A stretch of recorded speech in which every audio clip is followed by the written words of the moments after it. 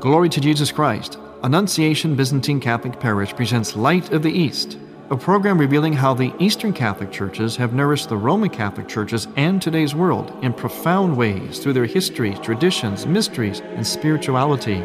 Hello, I am Father Thomas J. Loya, pastor of Annunciation of the Mother of God Byzantine Catholic Church in Homer Glen, Illinois. And this is the story of the Eastern Churches, an inspiring story of faith, courage, intrigue, mystery, spirituality, dissension, and reconciliation. But most of all, this is an expression of a great experience of faith through our unique divine liturgy. Join with me now as we look toward the Light of the East. Light of the East is also supported by the iconography of Father Thomas J. Loya. Father Loya's iconography for your prayer and home devotion may be obtained by going to morningstarbooksandgifts.com. That's morningstarbooksandgifts.com. Then click on the Art and Decorative link and click on Icons in the drop-down, or call 630-629-1720. Morningstar Books and Gifts, 28 West St. Charles Street, Lombard, Illinois. And by EasternChristianMedia.com, a multimedia portal for you to learn more about the Eastern Catholic Churches. That's EasternChristianMedia.com.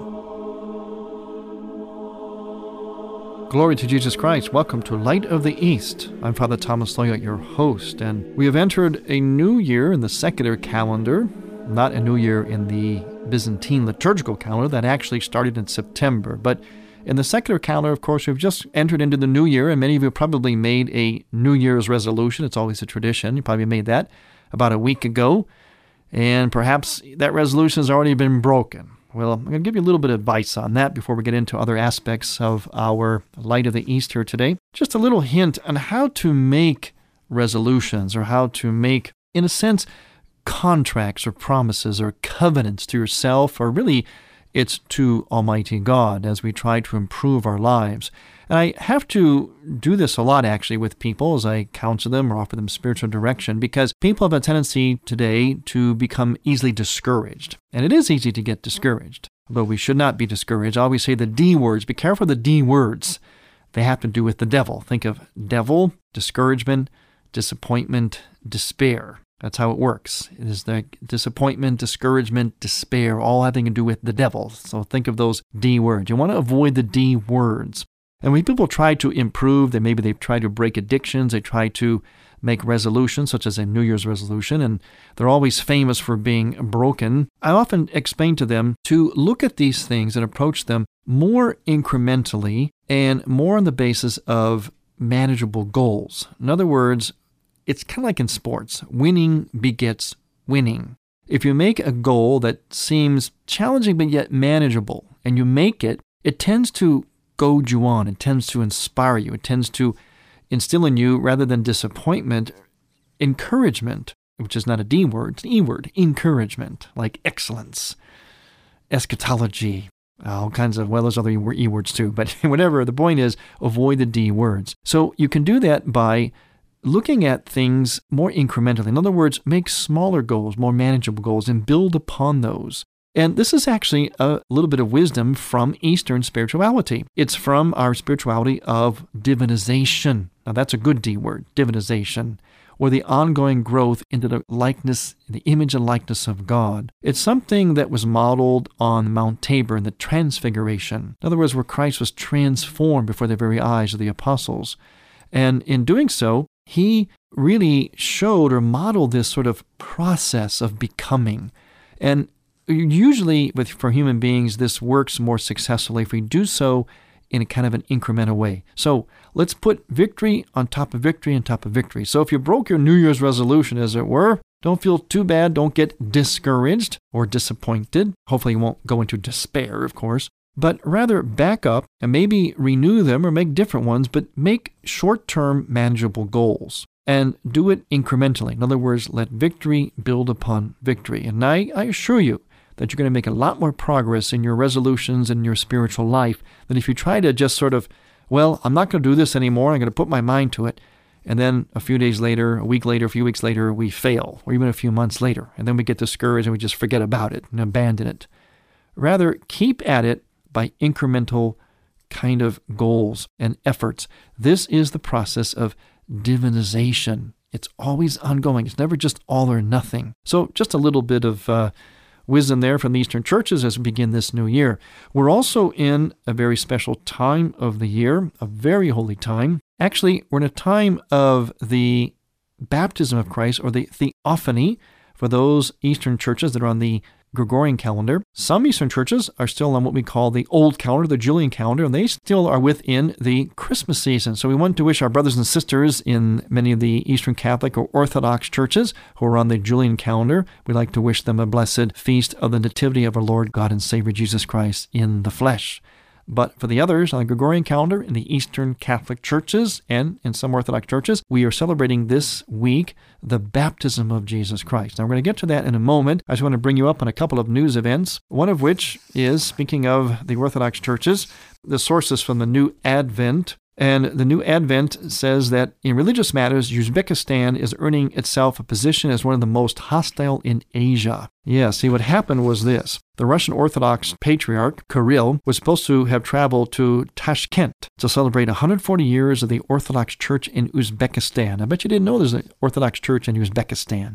But the authorities prevented it from happening. In July, Moscow changed the church's structure in Uzbekistan and appointed a new bishop without first obtaining the approval of Uzbeki leaders. There were ceremonies held at Tashkent for the celebration, but neither Kirill, the Orthodox Patriarch, nor any other prelate from the Third Rome were able to attend. Now, that word Third Rome is in quotes because Moscow was oftentimes referred to as the Third Rome, at least certainly by themselves. See, there was Rome, there was Byzantium, and now, many centuries later, there is today the so-called Third Rome of Moscow. But you see that even the Russian Orthodox Church is running up against opposition from secularism and other forms of prejudice and persecution. Not only the Eastern Catholic churches or the Roman Catholic Church in different parts of the world today, but even the Russian Orthodox Church. So again, our prayers are with them that situation can be healed and improved upon. Another event is some news about the Shroud of Turin. And that's kind of of interest for us in the Eastern churches because it is an icon, as it were. It is an image, and that always interests us. In the Eastern churches, we're always interested in things that everyone can see.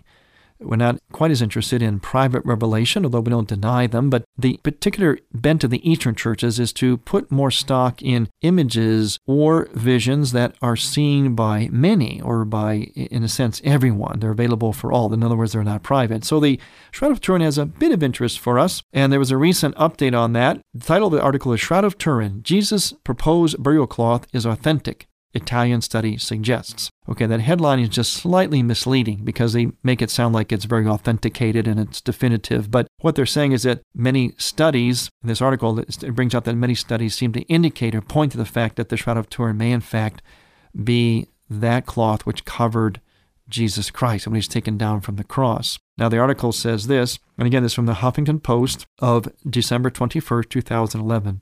A lead researcher for the church, Professor Manuel Marinelli, estimates the cloth is at least 95% authentic. Nobody can give 100% guarantees 2,000 years after it had been found, he says, quote unquote.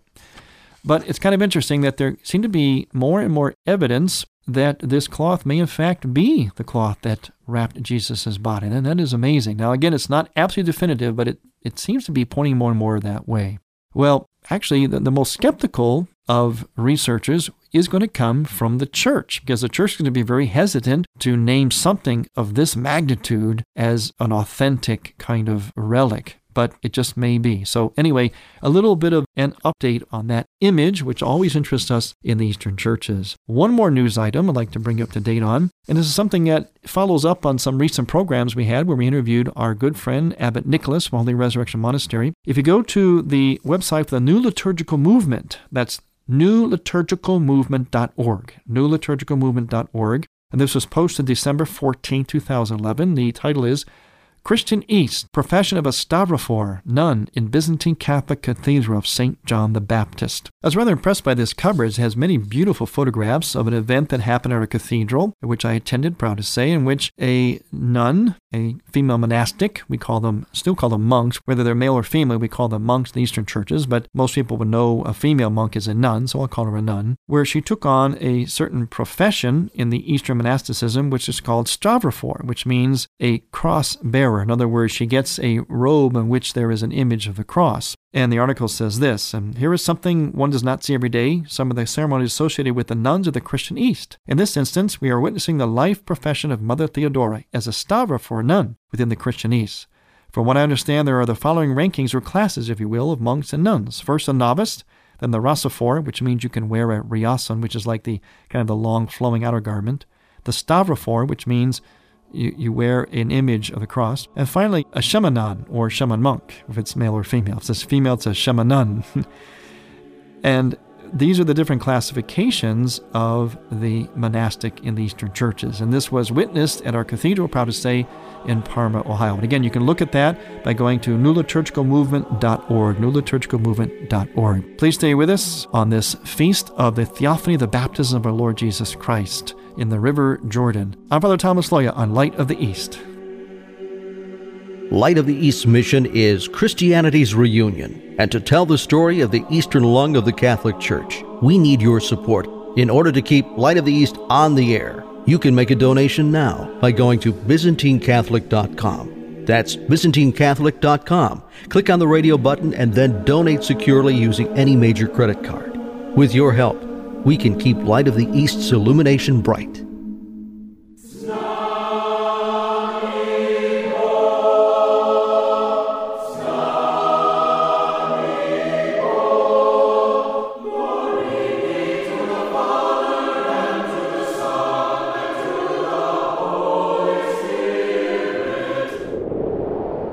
You're listening to the choirs of Annunciation Byzantine Catholic Parish under the direction of Timothy Woods in Homer Glen, Illinois. This is the music you hear on Light of the East and is sung during the sacred liturgy at Annunciation Byzantine Catholic Parish. All we ask is a donation of $15 or more, which includes shipping and handling, to Annunciation Parish for each Theosis CD. Send a check made out to Annunciation Parish at 14610 Wilcook Road, Homer Glen, Illinois, 60491. And may God grant you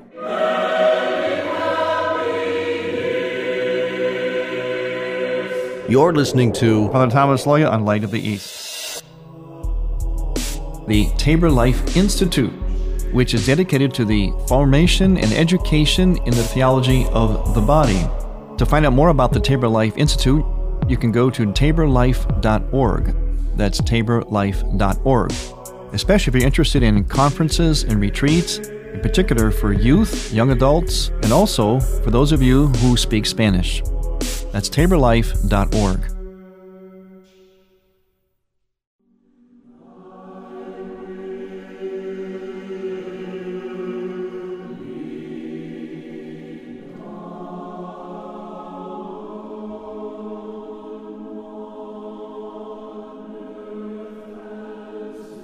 Welcome back to Light of the East. I'm Father Thomas Loya, your host, and I gave you a bit of update news around the Eastern world in the first half of the program. Now, this part of the program, I want to focus on this magnificent feast day of the baptism of our Lord Jesus Christ. Now, this is called Theophany, which means a showing forth of God. Theo, God, phanic, in other words, like epiphanic, showing forth of God. It can also be called Epiphany because Epiphany does mean manifestation. Now, in the Western Church, you're more familiar with the Epiphany meaning the visit of the three kings to Christ, which carries the same theme, the theme of here God is being revealed and revealed to all the world, to the Gentiles, and they are taking this revelation to all of the world. Same thing happened at the baptism of Christ. Now, the reason we call it theophany is because what happened there was a showing forth, a manifestation, not only of Jesus Christ, the second person of the Trinity, in his both natures as man and God, but also of the Holy Trinity itself. So that's the first significance of this event. And it's a very, very big event in the Eastern churches. In fact, it is really, if you want to put it in those terms, it's second in its solemnity only to the resurrection itself, to Pascha, to Easter Sunday. That's right, that's how big this is. This is a great, great event, theophany, the baptism of Christ, the manifestation of the Trinity. Because as we read in the Bible, and when Jesus entered the water, the Holy Spirit hovered over him, and the voice of his Father thundered from the heavens, "This is my beloved Son, in whom I am well pleased," or whom my favor rests. And so it was a manifestation of the Holy Trinity. And for the Eastern churches, that is huge. It is very, very big. We're a very Trinity-oriented church. In fact, we end our prayers invoking the Trinity. We begin them invoking the Trinity.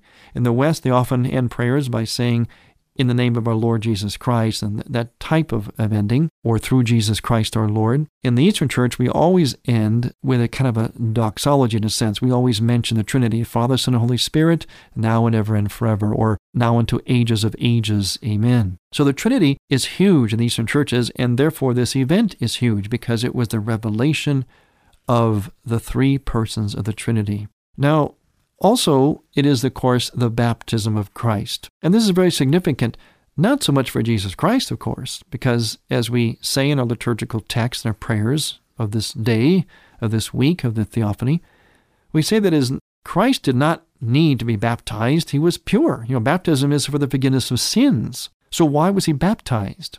Well, he was baptized so that we could be baptized.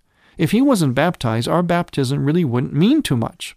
Even the baptism of John had its real fullness only when Christ came along and was baptized then, and the Trinity appeared, the Father, Son, and the Holy Spirit. Christ was baptized so that we can be baptized.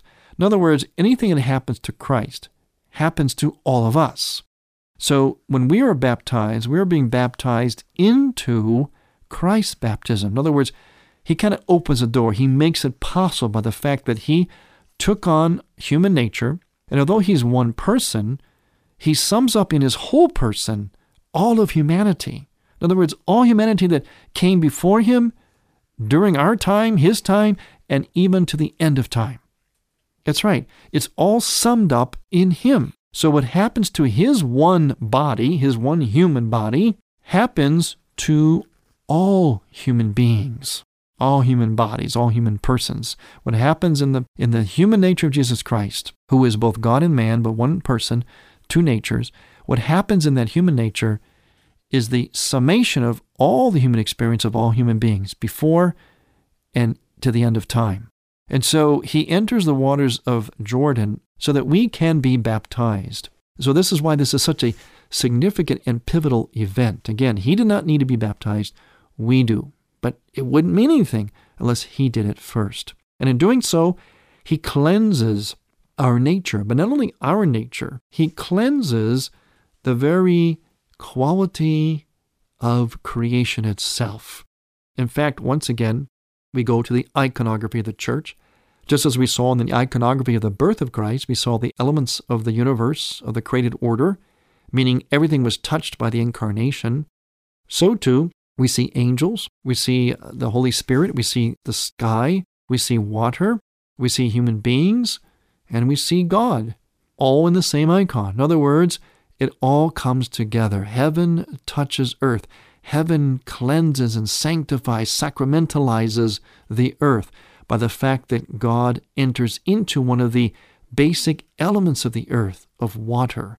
Water is in almost everything. I think it is in everything in some form or another, or certainly most everything. And so as Christ enters into the water, he enters into all of creation, and therefore brings a quality to creation that, in a sense, elevates it, divinizes it, just as he did at his incarnation, at his birth. And in fact, historically, before about the 4th century, these two feasts were celebrated in a sense as one continuous feast in the Eastern churches. In other words, Christ's nativity and baptism were celebrated together, and the greater emphasis was on the baptism. It really wasn't on the birth of Christ. What happened was, it was the West that started to emphasize the birth of Christ, and the East, actually that's one time when the East was perhaps influenced by the West in this regard, and during John Chrysostom's time, in the 4th century, they began to then sort of parcel out from the baptism of Christ the event of his nativity, and they made that a separate event. But when you look at the prayers, the iconography of both of these events, the whole spirituality of them, you can see that continuity where nature is affected. There's a showing forth, there's an incarnational dimension, there's a touching of heaven and earth, and the changing, therefore, of the things of earth. And finally then, because Christ enters water, the quality of water now is changed or elevated. Notice how often water is used in the church, in its liturgy and for blessings. And notice water itself. Why did God choose water itself? Well, just as in baptism, water is used. Why? Water cleanses, water drowns, water can kill. At the same time, water is absolutely necessary for life. Next to oxygen, water is the next most important thing. We cannot exist without water. We can exist longer without food. We can go quite a while without food or substantial food, but you cannot go very long without water, and certainly, obviously, not long at all without air. So water is a profoundly significant aspect of life on this earth, in this whole created order. And so water, the quality of water, becomes even more sanctified. It becomes sacramentalized, all of water, which is why we have the custom of what we call the great blessing of water during this theophany. Oh, it's a magnificent ceremony with these long, beautiful prayers that are very, very, very incarnational. They speak so much of nature and of God coming into nature.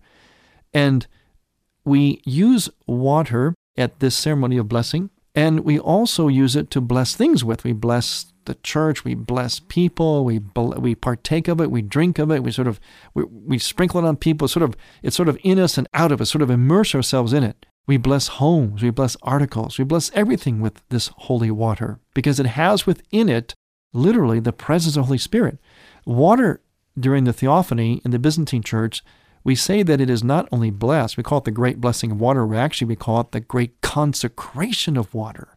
Yeah, consecration. In a sense, that's a step above, in a sense, blessing, as it were. As a famous chef would say, we sort of kick it up a notch, and we consecrate that water. In other words, we breathe over it. We call down the Holy Spirit upon that water. The priest puts his hand in that water in the form of a cross. He sticks a cross in it, plunges a cross in it, puts his breath into it, and then says the magnificent prayers over that water. So it's a very, very highly, highly sophisticated, deep, rich theological ceremony of the great consecration of water. Then we have another custom. Since God has sanctified all water by entering into it in the person of Jesus Christ at his baptism in the Jordan, so too does all water, in a sense, become connected with the Jordan River. In a sense, that's why we even call it the Jordan waters. The waters that are blessed consecrated during this ceremony are actually referred to as the Jordan waters. That's how intimate and uniting this event was. Christ enters in the Jordan, therefore all waters, in a sense, become mystically connected with the Jordan River. They all become Jordan water. And then we actually go to sources of water, such as ponds and lakes and streams. And fortunately, we're blessed on our property at my parish, Annunciation Byzantine Catholic Parish in Homer Glen, Illinois, to have a spring-fed pond on our property, along with other running water on our property, which, of course, is all part of our natural environment on our property. You can find out about this by going to ByzantineCatholic.com. That's ByzantineCatholic.com, and click on the landscape page. And you'll see then some of our Sustainable Environment Water Management Master Plan, which is actually an outgrowth of our sacramental spirituality. So what we'll do is I'll troop out there with the altar boys, and it's usually kind of cold because it's in January, obviously, and we'll bless that pond, that spring-fed pond. We'll bless that water by plunging a cross into it and saying the words. If it's not too frozen, we'll put the cross into it. The Greek people have a custom of throwing a cross into the water, and the men go out and swim for it and go to retrieve it. But I think in Greece they probably have warmer climate than we do at this time of year. You can see how comprehensive, how absolutely integrated the liturgy and the celebration of the church is as we enter into this great event of Christ's baptism, of the manifestation of the Holy Trinity. I want to thank you for listening. I'm Father Thomas Loya on Light of the East. Would you like to hear this Light of the East program again? Welcome to Light of the East. I'm Father Thomas Loya. Or hear Father Loya's companion program, A Body of Truth. Just visit the radio page at ByzantineCatholic.com. That's ByzantineCatholic.com. Or hear it again for the first time.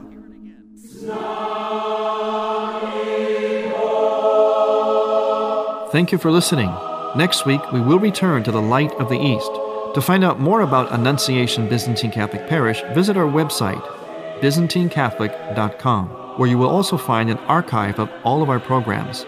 In order to continue this program with its mission of Christianity's reunion, we need your support with a donation. Any amount would be a blessing. Please make out a check to Light of the East Radio and send it to Light of the East, 14610 Will Cook Road, Homer Glen, Illinois, 60491.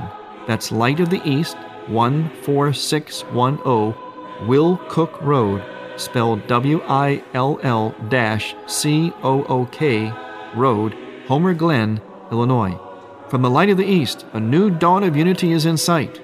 God bless you, go with God, and may God bless you and grant you many happy years.